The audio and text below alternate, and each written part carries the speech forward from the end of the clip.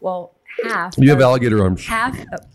What do you mean? You mean T-Rex arms? Like T-Rex. No, I don't. I have T-Rex legs. My legs are short. I'm joking. I'm Josh Sigmund, and I'm a mortgage lender. I'm also a geek for money, not just earning it and saving it, but literally everything about it. I love that money has rules. It has its truths. I love investment strategies, and I love making money work for us. For so many, money is emotional. For me, it's logical, like a puzzle. My passion is also helping others with their money. I love looking at people's finances, dissecting their puzzle, and rebuilding with strategy and purpose, and I'm really good at it. I'm making this podcast about my money strategies, not the things that are written in books or sold in programs. It's a podcast outlining the lessons I've learned and used for the past 15 years.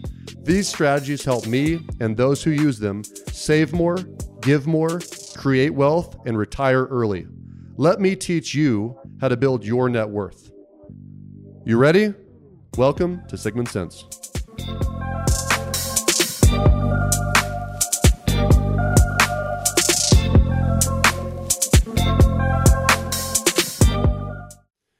All right. Well, welcome back to another episode of Sigmund Sense. We are in month 4. We figured out 4 of COVID. Yes. And it's sad times. If you're probably going to be listening to this in about a week after the recording. And so today we just found out that Texas is shutting down once again. You know, bars are going to be closed at noon today. So there goes your afternoon drinking there, Brittany. Right. Dang it. But you know, the conversation became very obvious what we should talk about right now, because there's 3 things that have been happening over the last 4 months. Obviously the first one's the sad stuff, which is there are people getting sick and some dying, right? Yeah. Second one is a more fun subject. There's going to be lots of babies happening in the next 6 to 9 months from now. And third thing, unfortunately, is that there's a spike in filings for divorces. Yeah. Too close quarters. Yeah. Well, people are waking up and looking at each other for 3 months in a row and saying, am I really going to be stuck with this person for the rest of my life? Right. Now, yeah. This is a money conversation, and that's what the podcast is about. So I'm going to focus on the third one, although, you know, we'll probably do another one for the kids because that's good news too. Yeah. But, you know, let me start by saying I don't support divorce. You know, I think it's better served to try and figure out how to make it work, right? Go get some therapy, all that stuff. You know, if I were to give you a really direct money saving tip, it would be it's cheaper to keep her. And I say throw a hashtag in front of that. Hashtag cheaper to keep her. Cheaper to keep her for sure. So, you know, that doesn't help. In fact, I remember Christy and I got in a pretty good doozy of a fight about a decade ago. And I literally remember her looking like, you know, men and women know how to cut deep when we want to, right? Like, especially your spouse. Straight for the jugular. We can go straight for the jugular. And I felt like I was winning our conversation. Of course you did. Of course. And then she looked me straight in the eyes. Thought is the key word. Yeah, she looked me straight in the eyes and she said, honey, just remember you're not near as good looking with half your assets. Boom. And I was like, yes, ma'am, honey, you're right. I will shut up. Correct. And that's a good reminder to us all, right? But that being said, we do need to talk about some things with divorce, because I'm getting, in my mortgage profession, I'm getting questions weekly. Several past clients a week are reaching out at various stages of divorces, whether they're thinking about doing it, whether they're in the midst of it, or they just completed a divorce. And it's interesting for me because I'm 35 and I am just now kind of entering the phase of my life where my friends are where my friends are getting divorces. You have to pick sides. I mean, that is such a real thing. And it's not, what's funny is you don't really choose. It's interesting where you fall, right? On either side. But yeah, it's interesting because for the longest time, I never had to deal with it. And now it's really popping up a whole lot more. Yeah. I do feel like people woke up after 3 months of looking at their spouse and like, am I really going to be stuck with this person for the rest of my life? I mean, you know, they got a flash forward of what retirement might look like. And if they didn't like it, they're opting out. And for the, you know, obviously there's different scenarios. You know, if somebody's making bad choices, then the other one absolutely should bounce. If somebody, you know, there's different reasons for divorce. There's different reasons. And I've also had people that have found the love of their life after divorce. So I get that. I know. There's, you know, it's hard to say I don't believe in it. Although I've never been divorced, I really believe that there is no plan B for me, right. Or Randy or our marriage.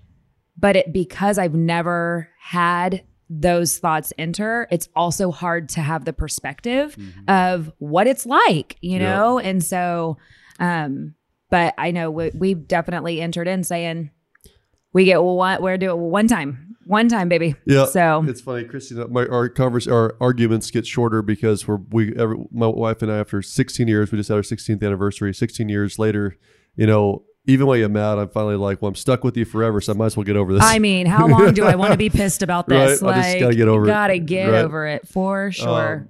But yeah, so what I wanted to talk about is specific to mortgages when it comes to divorces for a minute, because there are, you know, there's a couple of different ways to get divorced, right? As far as, you know, are you going to actually do some sort of mediation or collaboration to try and save a relationship and make good decisions, right? Or are you going to actually go and whether what state you're in, you know, Texas community property state, which is pretty straightforward, 50-50, versus some states, if you're listening from a different state, there's something called equitable distribution, which is a fair break of it, but it doesn't mean it's 50-50. Interesting. Well, though Texas being a community property state trips a lot of people up. Oh yeah. I mean, oh yeah, for sure. And there's some really weird things that can come of that, you know? One of the friends that I have that just went through a divorce, she had a property well before she married her husband. It was hers. She bought it on her own, and they recently got a divorce, and he was trying to take half of that property. And logically, it seems so weird, but because it's a community property state and they were married, he is entitled to 50% of everything. Well, if they almost, my understanding is if they both contribute towards paying for the expenses and they commingled funds, then yes. And see, they didn't. No. So if I'm not an attorney. I don't have a JD, but I get to see this a lot. This is exactly the kind of problems that we're talking about. Why I think this is a good discussion for the day. But yeah, so somebody enters a marriage owning a property beforehand. They marry a deadbeat, which happens every once in a while. You know, this is where you have conversations ahead of time, obviously. Yeah. But if you have that property sole and separate, and you always maintain it, pay for it out of your own bills, your own income, then afterwards, even a community property, you can lay claim to that property. However, if two incomes are going into the same bank account, that bank account is now paying for the mortgage and for the utilities and for that house. There's the judge and the attorneys are gonna have a field day, and it's gonna come down to who's got a better attorney, unfortunately, because that's gonna be this kind of civil disputes that people get into.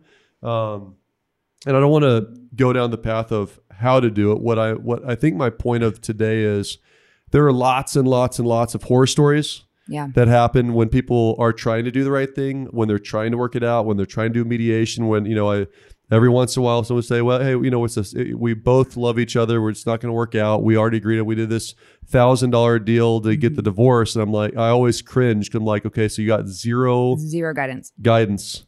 So what are we trying to accomplish? So here's what I mean by that. So what people need to understand is and by the way, I do have some backing on this. I got a certification actually through RCSD. Professor Murray, who's a JD from Harvard Law and Stanford before that, basically created the certification course. And so I do know enough to be dangerous because I got a certification. And the certification is specifically for mortgage lenders? Mortgage and real estate. Yeah, mortgage and real estate. Exactly right. The whole point of it is to help people and counsel people on what the right and wrong way to do things is, because of the things that, you know, an attorney typically handles 30 to 60 case files a month, right? And they typically have somebody else on the side helping them out with the paperwork, and they rely on information that usually the client provides, which being somebody that gathers documents daily for mortgages, a lot of people omit things from those, and it's not necessarily because they were intentionally omitting things. Correct. They weren't asked for it, so they didn't provide it. Right. And so if you don't ask exactly right questions, you can miss out on things. And so what ends up happening, when people need to understand is that once there's an agreement in place, there's no backsies. Like once a divorce, you're right. Like you can't say, oh, I made a mistake. Let me go ahead and change this stuff. No. It's not how it works. And so let me kind of give you some splattering of thought processes about why you want to consult. If you have a house, consult your mortgage person before you finalize your agreement. Okay. The three things I think about are, number one is preservation of credit. Which we see all the time. All the time. Credit goes to shit. That's not my credit card, but you're both on it. And jackass decide to stop paying it to screw you. It happens every day. I see it all the time. Or one partner or one person in the relationship is in charge of paying the mortgage, and oops, the one was slid in just a few days late, and now credit is toast. Toast. And I'll get into specifically how impactful that can be, but credit preservation would be a first thing. The second thing I believe is super important is the preservation of home ownership. So if one of the two parties wants to keep the property, then structuring it correctly and having things upfront before mediation is super important. Meaning there's something that Professor Murray describes as we'll use the term, the out spouse and the house spouse. The out spouse and the house. So the out spouse is leaving. Out spouse is the leaving, house spouse is going to stay and keep the property, right? So daily I see a stay-at-home man or woman, like there's the working mom or dad versus the stay-at-home mom or dad sometimes. And that stay-at-home mom or dad might not have worked for literally 6 years. Yeah. Now they might be agreeing, and this could be an amicable situation where the out spouse says, hey, I love you. I'm going to take care of you. Let me go ahead and pay you this much child support. I'm going to even give you a little bit of alimony for a little bit. You get to keep the house, right? Mm-hmm. But the house already has $300,000 of equity, so I want to take half that equity out. Mm-hmm. So what we're going to agree on, you agree that I should get $150,000 of that equity, and you're going to refinance. Once we get this done, you get to keep the house. I'll pay enough money for you to qualify for the mortgage, and then I'll take my $150,000 to go buy the next house, right? So you can kind of hear that dialogue happening, whether it's between attorneys not nicely or between potential spouse breakups, somewhat amicably, right? Well, just because that's the plan doesn't mean that person qualifies for it. Gotcha. Right? So for example, if somebody's not worked ever, depending on the loan program and certainly depending on credit, even in an amicable situation, there's a certain number of months that have to go by of receiving that child support or receiving that alimony before you can use that income to qualify for a mortgage. And it has to continue long enough, more than 3 years after closing, to actually use that income as well. So the kids' ages ages of kids matter. So if a child is 17 years old, it's great that you're going to get $5,000 a month or $2,000 a month for child support, but it ends in 18 months, right? Or whenever you agree. So it's really important that, meaning that spouse has zero income to qualify off of if that's what it is. Somebody that's been part-time. Right. We have lots of people that have been part-time for lots of years. Then they took off a couple months because of COVID.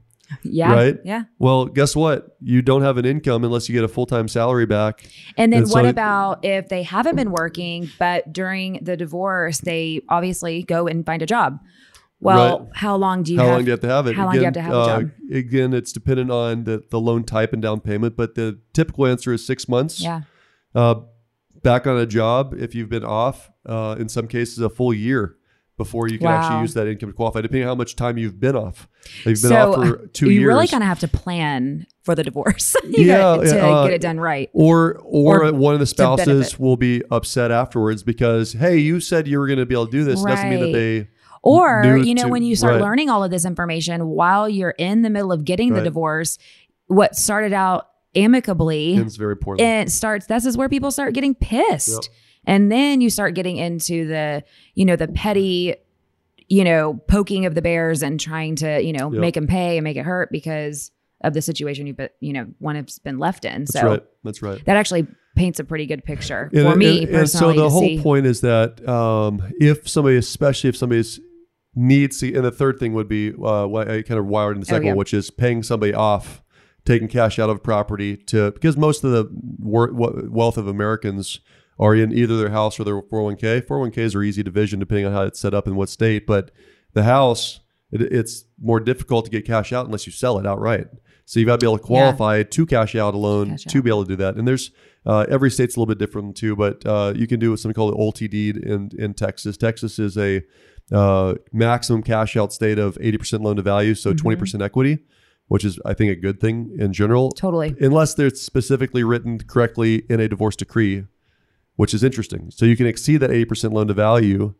You can go up to max loan amounts, 5% down, 3% down conventional loans or FHA loans, 3.5% down, as long as it's written the right way in the divorce decree. In the divorce decree. So if it's omitted from the divorce decree, you can't do an LTD, right? So there's different things that you can do up front. So let me just kind of tell you the basic process of a divorce and the point by which things need to be done already, or else you're kind of stuck with what you're left with, right? So you first have a petition response, basically somebody files, right? Okay. Now remember that all divorces start and end with a judge. So that's an easy kind of bookend. So everything kind of starts and end with a judge. The second stage is always scheduling orders. So what's the time frames and all that stuff. The third is discovery. Okay. Discovery is when attorneys or you should be finding out where all the assets are, how much equity there is. We're going to try and get an appraisal, find out what the value of a property is. There should be things like title searches done on properties. You say should. Does that mean people don't do it. They don't do it? Unfortunately, the assumption is that everyone knows what the hell they're doing. And when you say, are you talking about the attorney should be pulling a title? Attorneys do typically. Okay. But more and more divorces are doing these easier, less expensive Got it. type of situations. And so if they're not looking up title searches, I'll give you an example of a really bad story here in a second that recently happened with one of my clients. But it just is what it is. So the point is the discovery phase would be a super important time to, if you've got a house or want to buy a house or want to refinance a house, especially if you have kids and you're like, well, I want my kids to be able to stay in the house and so that there's not a lot of disruption. You got to meet with a mortgage lender, whoever your mortgage lender is. Doesn't have to be me. You got to meet with one before the next phase, because the next phase when you actually have your mediation, which is your property settlement agreement, right? Okay. Once there's a property settlement agreement, guys, it's over. Like that's what you agreed to. It's a legally binding instrument. Like that's in the mediation. The exactly right. Objective you sign off on it. I sign off on it. This is what we're doing. This is it. And people think that not until the final divorce decree is signed, filed, and judge signs off on it, the mediation is the mediation. But surely during that mediation, if you're like, I don't know if I'm comfortable doing that. Well, you wouldn't finalize that, but because you can't go to the next step. But you also don't want to drag it on either. Right. And a lot of times time sensitivity is what promotes people to sign off on things before they fully understand the consequences. Right. And this is the point. And you're in an emotional state. Right. Like there's always two sides to it. One is like, I want to get rid of you, son of a bitch. Right. Right. So, sign this or I'll agree to sign this because I just want to be done. I just want to be done. Yeah. And you got to think about that. That's very typically the emotional spot that somebody's in. I have had two people that have literally just thrown their hands in the air and said, just take it, take the money, take the house, take I can't deal with this, it's not worth it. Yep. And then the other side, there are some, I've got some very close friends of mine that have gotten divorced and, they, for the most part, did it the right way. But they were smart enough to ask some better questions before they went through with the divorce, right? So again, you got the mediation, then there's a trial if there's a trial, necessary depending on what type of divorce that you're going through. And then you have your final, that's called a memorandum of decision, and then a final divorce decree. So that's kind of the process. But the point is that the property settlement agreement is done well before the end. Right. So you have to deal with the stuff earlier in the process than you think that you should do. So let me kind of talk about some scary stories that I've personally encountered, that Dr. Murray shares a lot about, one at a time, because there's lots of things kind of watch out for. And this is, I work hand in hand with a couple of local divorce attorneys specifically to help them fill this need, because there is a lot of misinformation. So first thing is that regardless of what type of divorce somebody is going through in general, they're going to fill out at some point something called a marital balance sheet. Okay. The marital balance sheet is what a divorce attorney would deal with or a CFP would deal with. But basically it's going to kind of show all the assets and liabilities that family has, right? A marital balance sheet. So it's got, I own this car, this house, this car, this gold, this silver, this stocks, this mutual funds, this what, all this, and then then the liabilities of, I owe for this car, I owe for this mortgage, I owe for this rental property. So it's, in theory, it's got everything lined out, right? But when they get to certain parts of the marital balance sheet, the simple question is, okay, you own that property. Well, what's it worth? Here's your first problem. Okay. Appraisals are recommended. Appraisals backed by another realtor that does a really good CMA is probably preferred. But the problem then becomes, well, the thought here is, well, if I'm going to divide the estate and most of the equity, most of the money in my family is in my house, then in theory, all you're taking is the value of the house minus the loan payoff equals the equity, right? Divided by 2. False. Right? Because there's zero way to access that money without some sort of cost. Yeah. Whether it's a sale, cost incurred, 100%. or whether it's a refinance, cost incurred. And you're assuming that the liabilities that are on there are the only liabilities that are tied to the property. Because sometimes people, after they buy a house, they forget that they got a pool loan. And that might be a lien tied to the property. Well, and what about this? What if they don't get an appraisal? Or what if you just get a CMA and then what if somebody goes to Bexar County Appraisal District and takes for value what's on there? Yeah. Like if you let don't me have an say accurate... that a second time. I see this all the time of my value of my house is, according to Bexar County Appraisal District, $330,000. Well, let me be really frank with you. Most of the time, it's not correct. Taxes lag real values. Yeah. Like the assessed valuation at the county is less than reality. So that's not an appraisal. You want that to be low. Why does the appraisal district keep it lower than the real values? I'll just use San Antonio as an example. There's 2 million pissed off people if the value is the real value. There's about 100 appraisers at the county. So they know if they're 5 or 10% under what the real value is, they have fewer people yelling and screaming about it every single year because they can't handle 2 million people, 2 million homeowners arguing. They can handle a couple 100,000. And you're talking about because it affects their taxes. Right. Exactly right. So my point is that you can't take for granted what's on the county. You should get an appraiser who's going to get you an appraisal, like who you're going to trust with that.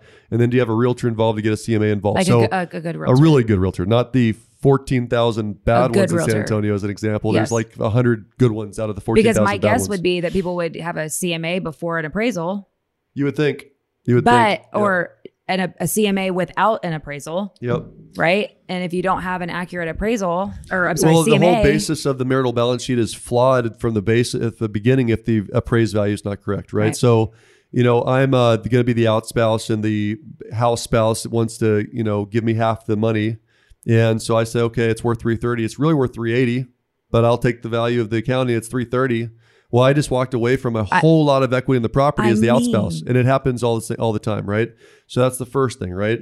Separate of appraisals, now we go to the title. So I started talking about, well, is there really only one lien? So there are other liens like tax liens that show up on properties. Okay, a lot of people get divorced over money. Most of the people get divorced over money is because of the lack thereof, not because of too much.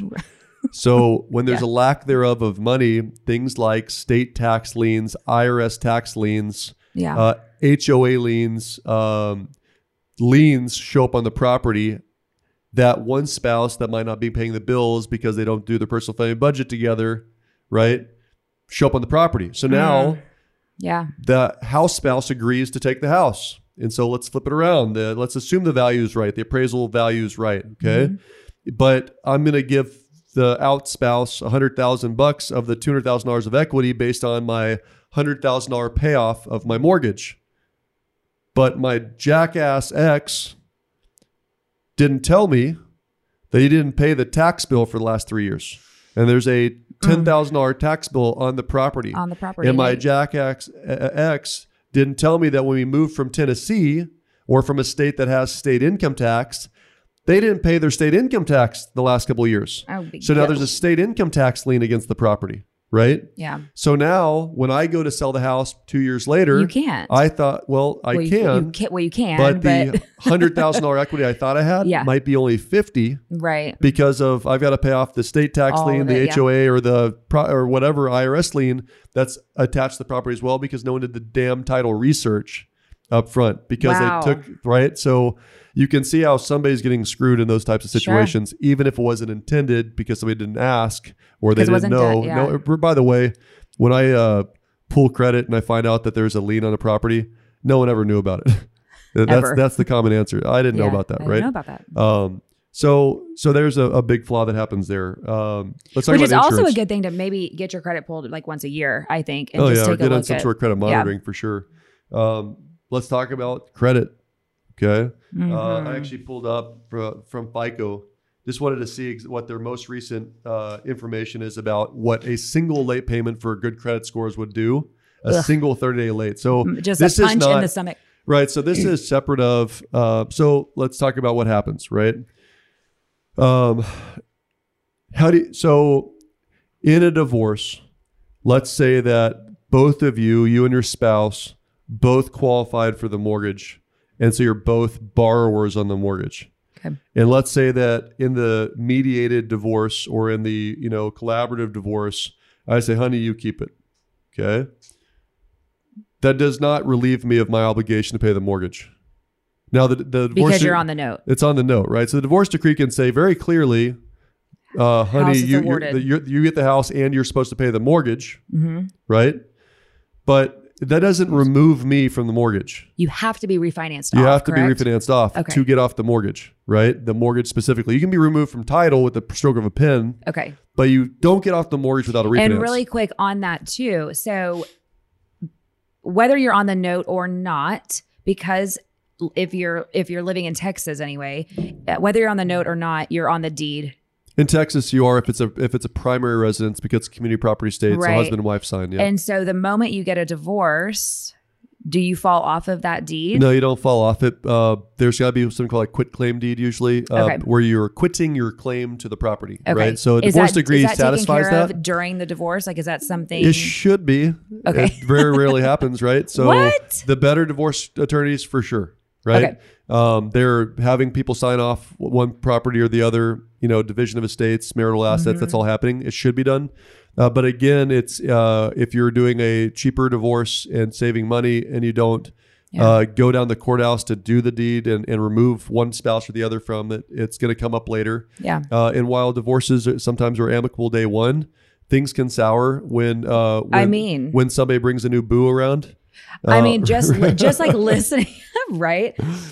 Just listening, I can totally see where what started out as, hey, we're gonna be friends throughout this. We've just painted a picture of people get butthurt. Yeah, well, and I'll just give you some really good examples, right? So if somebody is not removed from the deed and they didn't specifically identify a property within the divorce, then they still own the damn property. There's nothing that's specifically identified as sole and separate, which means that, hey, I thought that we were good, and 5 years later I go to sell my house, and by the way, I'm remarried with somebody that my ex doesn't like. The title company is going to say, we need her to sign it too. Yes. So what do you think her is going to request? Money. Yeah. They're going to say, well, I'm not going to sign that unless you make it worth my while, right? So you see that happen after the fact if it's not done the right way in the divorce decree or through quit claim. But let's take it a step further, okay? So the outspouse leaves the mortgage with you, clearly identifies the property with you. The outspouse actually signs away and it's no longer his house, but they never, either because they forgot to, didn't know to, or couldn't refinance the outspouse off the existing mortgage, which is why it's in both interests of both parties to get this refinance done, which means talk to a mortgage professional beforehand, right? Then before the divorce is final. But not before the divorce is final, before the property settlement agreement.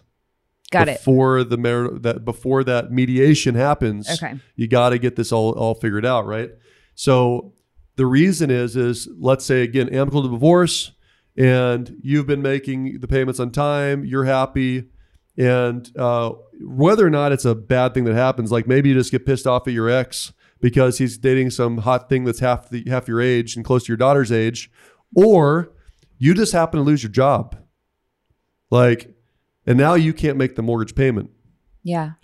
Well, his credit is screwed too. Right. Whether it was malicious, which I see a lot of. I was going to say, that would be my or non-malicious intent. Yeah. His credit is screwed too because he's still on the mortgage, so he's still obligated from the mortgage perspective, right? So let me just give you an example. A consumer with this is directly from FICO, by the way, a consumer with a 780 credit score with a single 30-day late payment will drop down to about 670. 100 points. Or more than 100 points. You said 780? From 780 to 670. Yeah. Yep. If they have 90 days late, which usually, people aren't checking their credit scores every single day. So, and you're not going to fess up that you missed a payment. So you're going to try and figure it out. You're trying to get a job or you because you actually liked him. You liked him, or you hate him, and so you're going to just keep on screwing his credit because you have a house. You don't really care, right? I'm not going anywhere, right? And this, by the way, happens. The crazy people do crazy things during crazy times, right? Yeah. So you got the house, and you're not worried about moving, so you just start missing all your mortgage payments to screw him from being able to buy a house, right? Because if they're 90 days late, first of all, you can't get a new mortgage if you're 30 days late on a mortgage within 12 months. Right. Right. So start there. Miss one payment, you're waiting a year. And then 9 days late, you're down to a 650 credit score on average, going from 780. 780, by the way, is top 1% of the nation. I mean. So let's just say that you're a 680 to 700 range. Your new credit score after 9 days missed payments is under 600. And you're toast. On everything. No cars, right. Or very high rates on cars, right. Not qualifying for a mortgage, all that stuff. So this is super important stuff to take care of before the mediation actually happens, right? So we've talked about appraisal issues. We talked about lien issues. We talked about credit issues, right?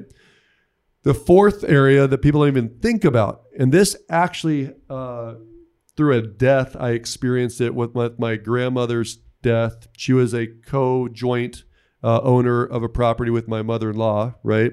So it's interesting how this actually plays out. But let's say that the man, just using the example, the man owned a property prior to marriage. Okay. And the wife moves in when they get married. Okay. And they do an amicable divorce. But the man literally says, honey, you keep the house. Yeah, I want you to keep the house. I want you to keep, I don't want to disrupt the kids. Even though it was his before. Doesn't matter. Yeah. And this is key because if he bought the house before marriage, he was on the mortgage. He was on the insurance. This is what I wanted to point out, the insurance. Okay. So when he qualified for the mortgage, he had to get property homeowners insurance, right? So he's the one that's the insured along with the mortgage company on the insurance. Okay. And maybe they live there for 15, 20 years together and the house is literally paid off. And he realizes she's going to have a very little income. She's been staying at home mom. He's going to help out with some child support and alimony. You keep the house, keep your bills down. Yeah. Okay. And he felt like he did the right thing. He did a good job. Well, this is a true story that happened. He moves out and 5 years later, after marriage, it got really, really, really, really bad after the marriage. Like it was good through the marriage. After the marriage, it got really, really, really bad. And there was a hailstorm here in San Antonio. Like their relationship got bad? Yeah, it soured because the one person found out the other person had a relationship prior to the end of the divorce. I just want to make sure that's what you're talking about. So it got worse after all the agreements is my point, right? So 5 years later, literally there was a big hailstorm here in San Antonio, right? And it was a metal roof. And it cost $30,000, $40,000 to fix the roof. The house is free and clear. So the woman who's been living there for the last 5 years, paying the tax, paying the bills, paying everything, it's her house, right? She files an insurance claim. Okay. He's the insured. Because she never went back and changed the insured on the insurance. Oh my gosh. Okay. So and the house is paid off. So guess what? The house is paid off. Guess who the check is written out to from the insurance company? No. True story. Oh my gosh. True story. So now he's got a $30,000 check. And the relationship is toast. He can cash it. Oh. It's his check. My gosh. The insured is him, right? So we experienced this in my family, and I through a death because my grandmother. Has the story ended yet, or is this still actively happening? Like no. Like did he cash the check and like? He cashed the check. It's his check. He didn't like her anymore. Oh no! Right, and the insurance company is not at fault. She never changed. Of course not. The insured, right? So what I'm saying about how much I know this is a real thing and how it probably happens more often than you think is when my mother-in-law inherited a property when my grandmother-in-law died. Right, they were on the note together. They were on the deed together. Okay. Through a ladybird deed. It doesn't matter. And she passed on, 15 months before there was hailstorm damage done to the house that the grandma lived in. So right before she was selling it, she had to replace the roof. So she filed a claim because there was insurance.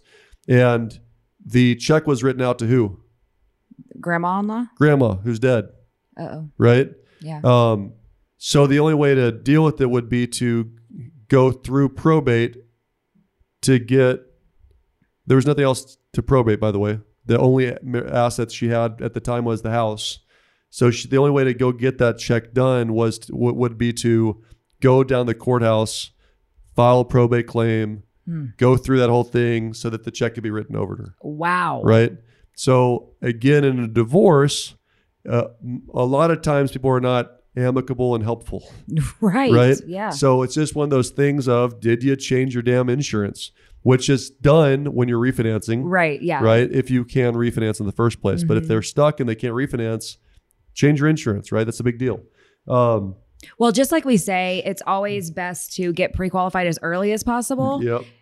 It's like best to do these things as early as possible when the divorce starts or when you make the decision to get a divorce. Yep. Because, the longer it goes on, the more things come up, the more things happen, the more feelings get hurt, the harder it is. People start moving out, new relationships, you start sharing kids, things. Yep. So as early as possible sounds like the... Yeah, I'll tell you, and even that might not save you. It depends on how devious your soon-to-be ex is, right? I'll tell you a crazy story. This is another true story.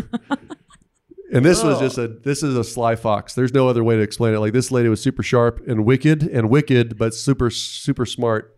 So what she did is she decided she wants to be the out spouse. And they agreed that he could keep the equity in the property if she could get all the retirement assets. Okay. Were they about equal or something? In theory, right? Okay. But they agreed to it. I don't remember the exact balance, but I'm sure they were pretty close to equal, or he wouldn't have signed it, right? He's going to be the house spouse. He's going to keep the house. A requirement of the divorce, the agreement was that he got to keep 100% of the equity in the house as long as he refinanced her off of the property. Okay. Within 90 days of the final divorce decree. Okay. Okay. If he did not refinance her off the property within 90 days, he was required, according to the decree, to sell the property, and they would split whatever equity there was in the property. Okay. So follow that story so far? Yeah. Okay. So she's already got the money for the retirement. Okay. Right. All he has to do is refinance his house, and he days. gets to keep his money in the marriage in the house, right? Because they're trying to work things out and do it nice and civilly. What she did is she said, "Honey, let's go ahead. I'm gonna go ahead and buy a house right now, so that when this is all over, I've already got this house, and that way you can go right into refinancing." And so she went and bought a house and started the process before the divorce decree was even final. Decree was final. She closed like within a week, right? So he doesn't have to be there to sign. Doesn't have to be there because it's her on her own. The divorce is final, right? So she's now got a house. Okay. They were both on the mortgage that he's going to refinance. That's one of the reasons why she wanted to refinance off. She always pays the bills. So she made sure that she missed a 30-day late mortgage payment on the old house as soon as she closed on her new house, which made him unable to refinance within 90 days, right? Which forced the sale, and she got 50% of what was left. Oh my God. Well, you can't make that shit up. That is foxy. It's foxy and wicked. Wicked. And if you're listening to this, she's probably watching this and listening and laughing and like, yes, I did that to that guy. I mean, what did he do? Or maybe he married her like that, and that's why they're getting divorced in the first place, right? What did he do? Here's the point, right? That's crazy. Yeah, the more that you know up front, the better things are. So, okay, let me ask this then. It seems like the best thing to do is sell the property. Yes because doesn't that uncover, like, you're going to, when you go to sell, all of these like skeletons are going to come out. I think if you're making it super easy, the answer is yes. That being said, more conversations than others are about not disrupting the children. So that's why a lot of people, and so, if you also, again, do the right things up front before you agree to things and close, so to just protect yourself and your ex and all that stuff, then it's pretty fairly easy to do. Like, I think, there's some basic things. Here's a great example because, the ability to refinance is a key, right? The ability for the house spouse to be able to refinance, to be able to pay you out if it is amicable is super important. And it's amazing to me how often basic things, if spoken about early, would be missed. So for example, this husband's specific example for a client of mine 90 days ago, this husband really was going above and beyond to try and help out and make sure that this woman was able to stay in her house with the kids and all this. He had a fluctuating income business, so he didn't want there to be a super high alimony and child support. So what he agreed to was a lot of money up front to her to reduce the monthly outgo, because he didn't know what his year was going to be like next year or the following year, right? So he's really doing front loading for her, which is really a good way, nice thing to do. Didn't have to do that, right? But by doing that, he decreased the amount of the alimony and the child support to a threshold that doesn't qualify. And he was relying on $180,000 cash out refinance of the property for him to be able to move on with his life. That was the ability for him to get his own money to move forward. Yeah. So now she's given her all the money. And by the way, remember, there's no backsies. No backsies. Here's all your money, right?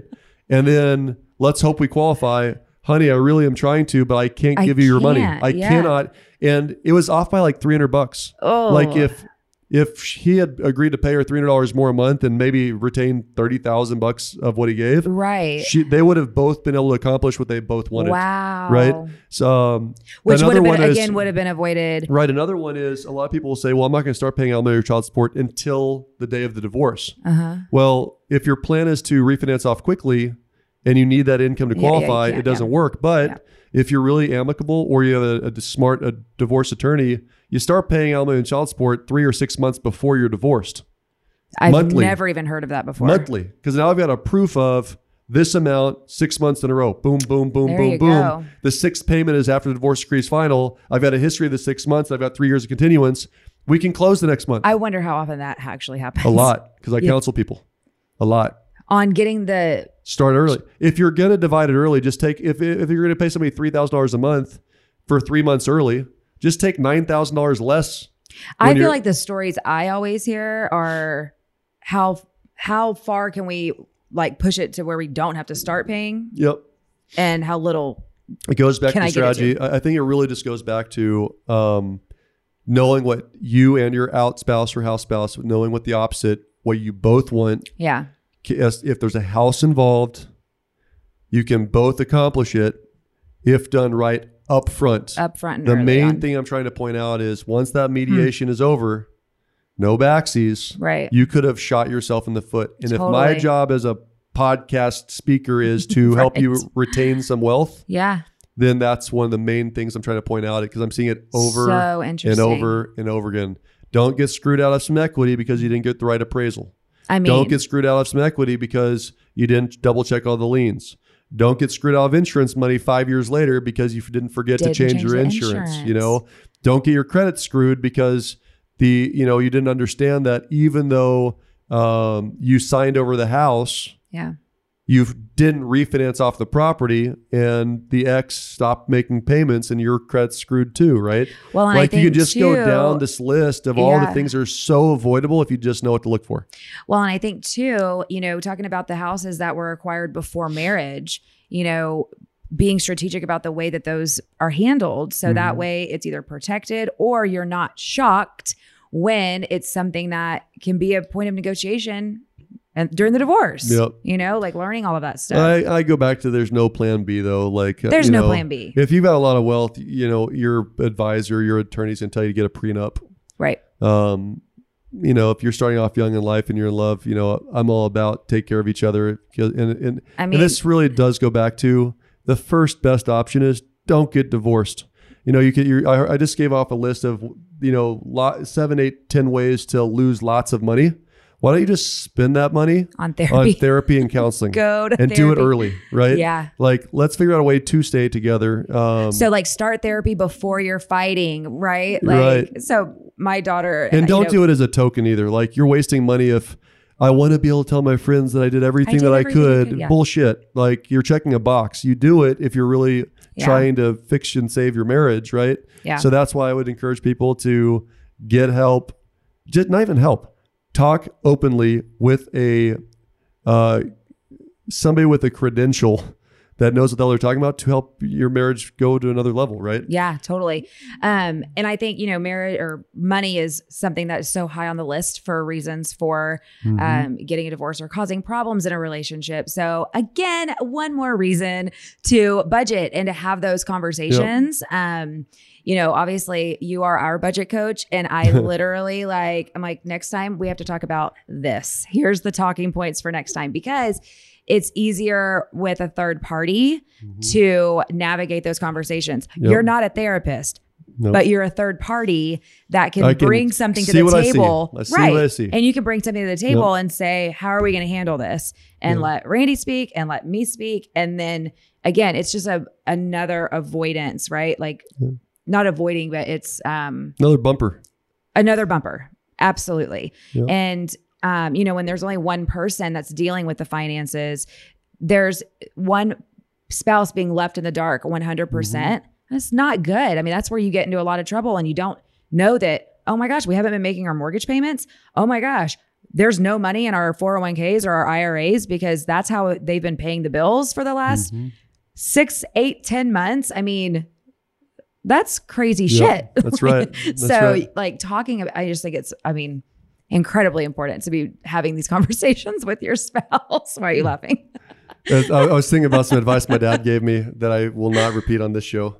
But I'm trying to think. I feel like you've told me some really funny things that your dad have said about money and relationships. But I'm pretty sure he was joking. He told me this. In fact, I will say it. Who cares? This is not a PG statement. So if you have little ears, please cover them up. My dad told me after a divorce that he had, because my dad's, you guys know from the show that my parents got divorced, right?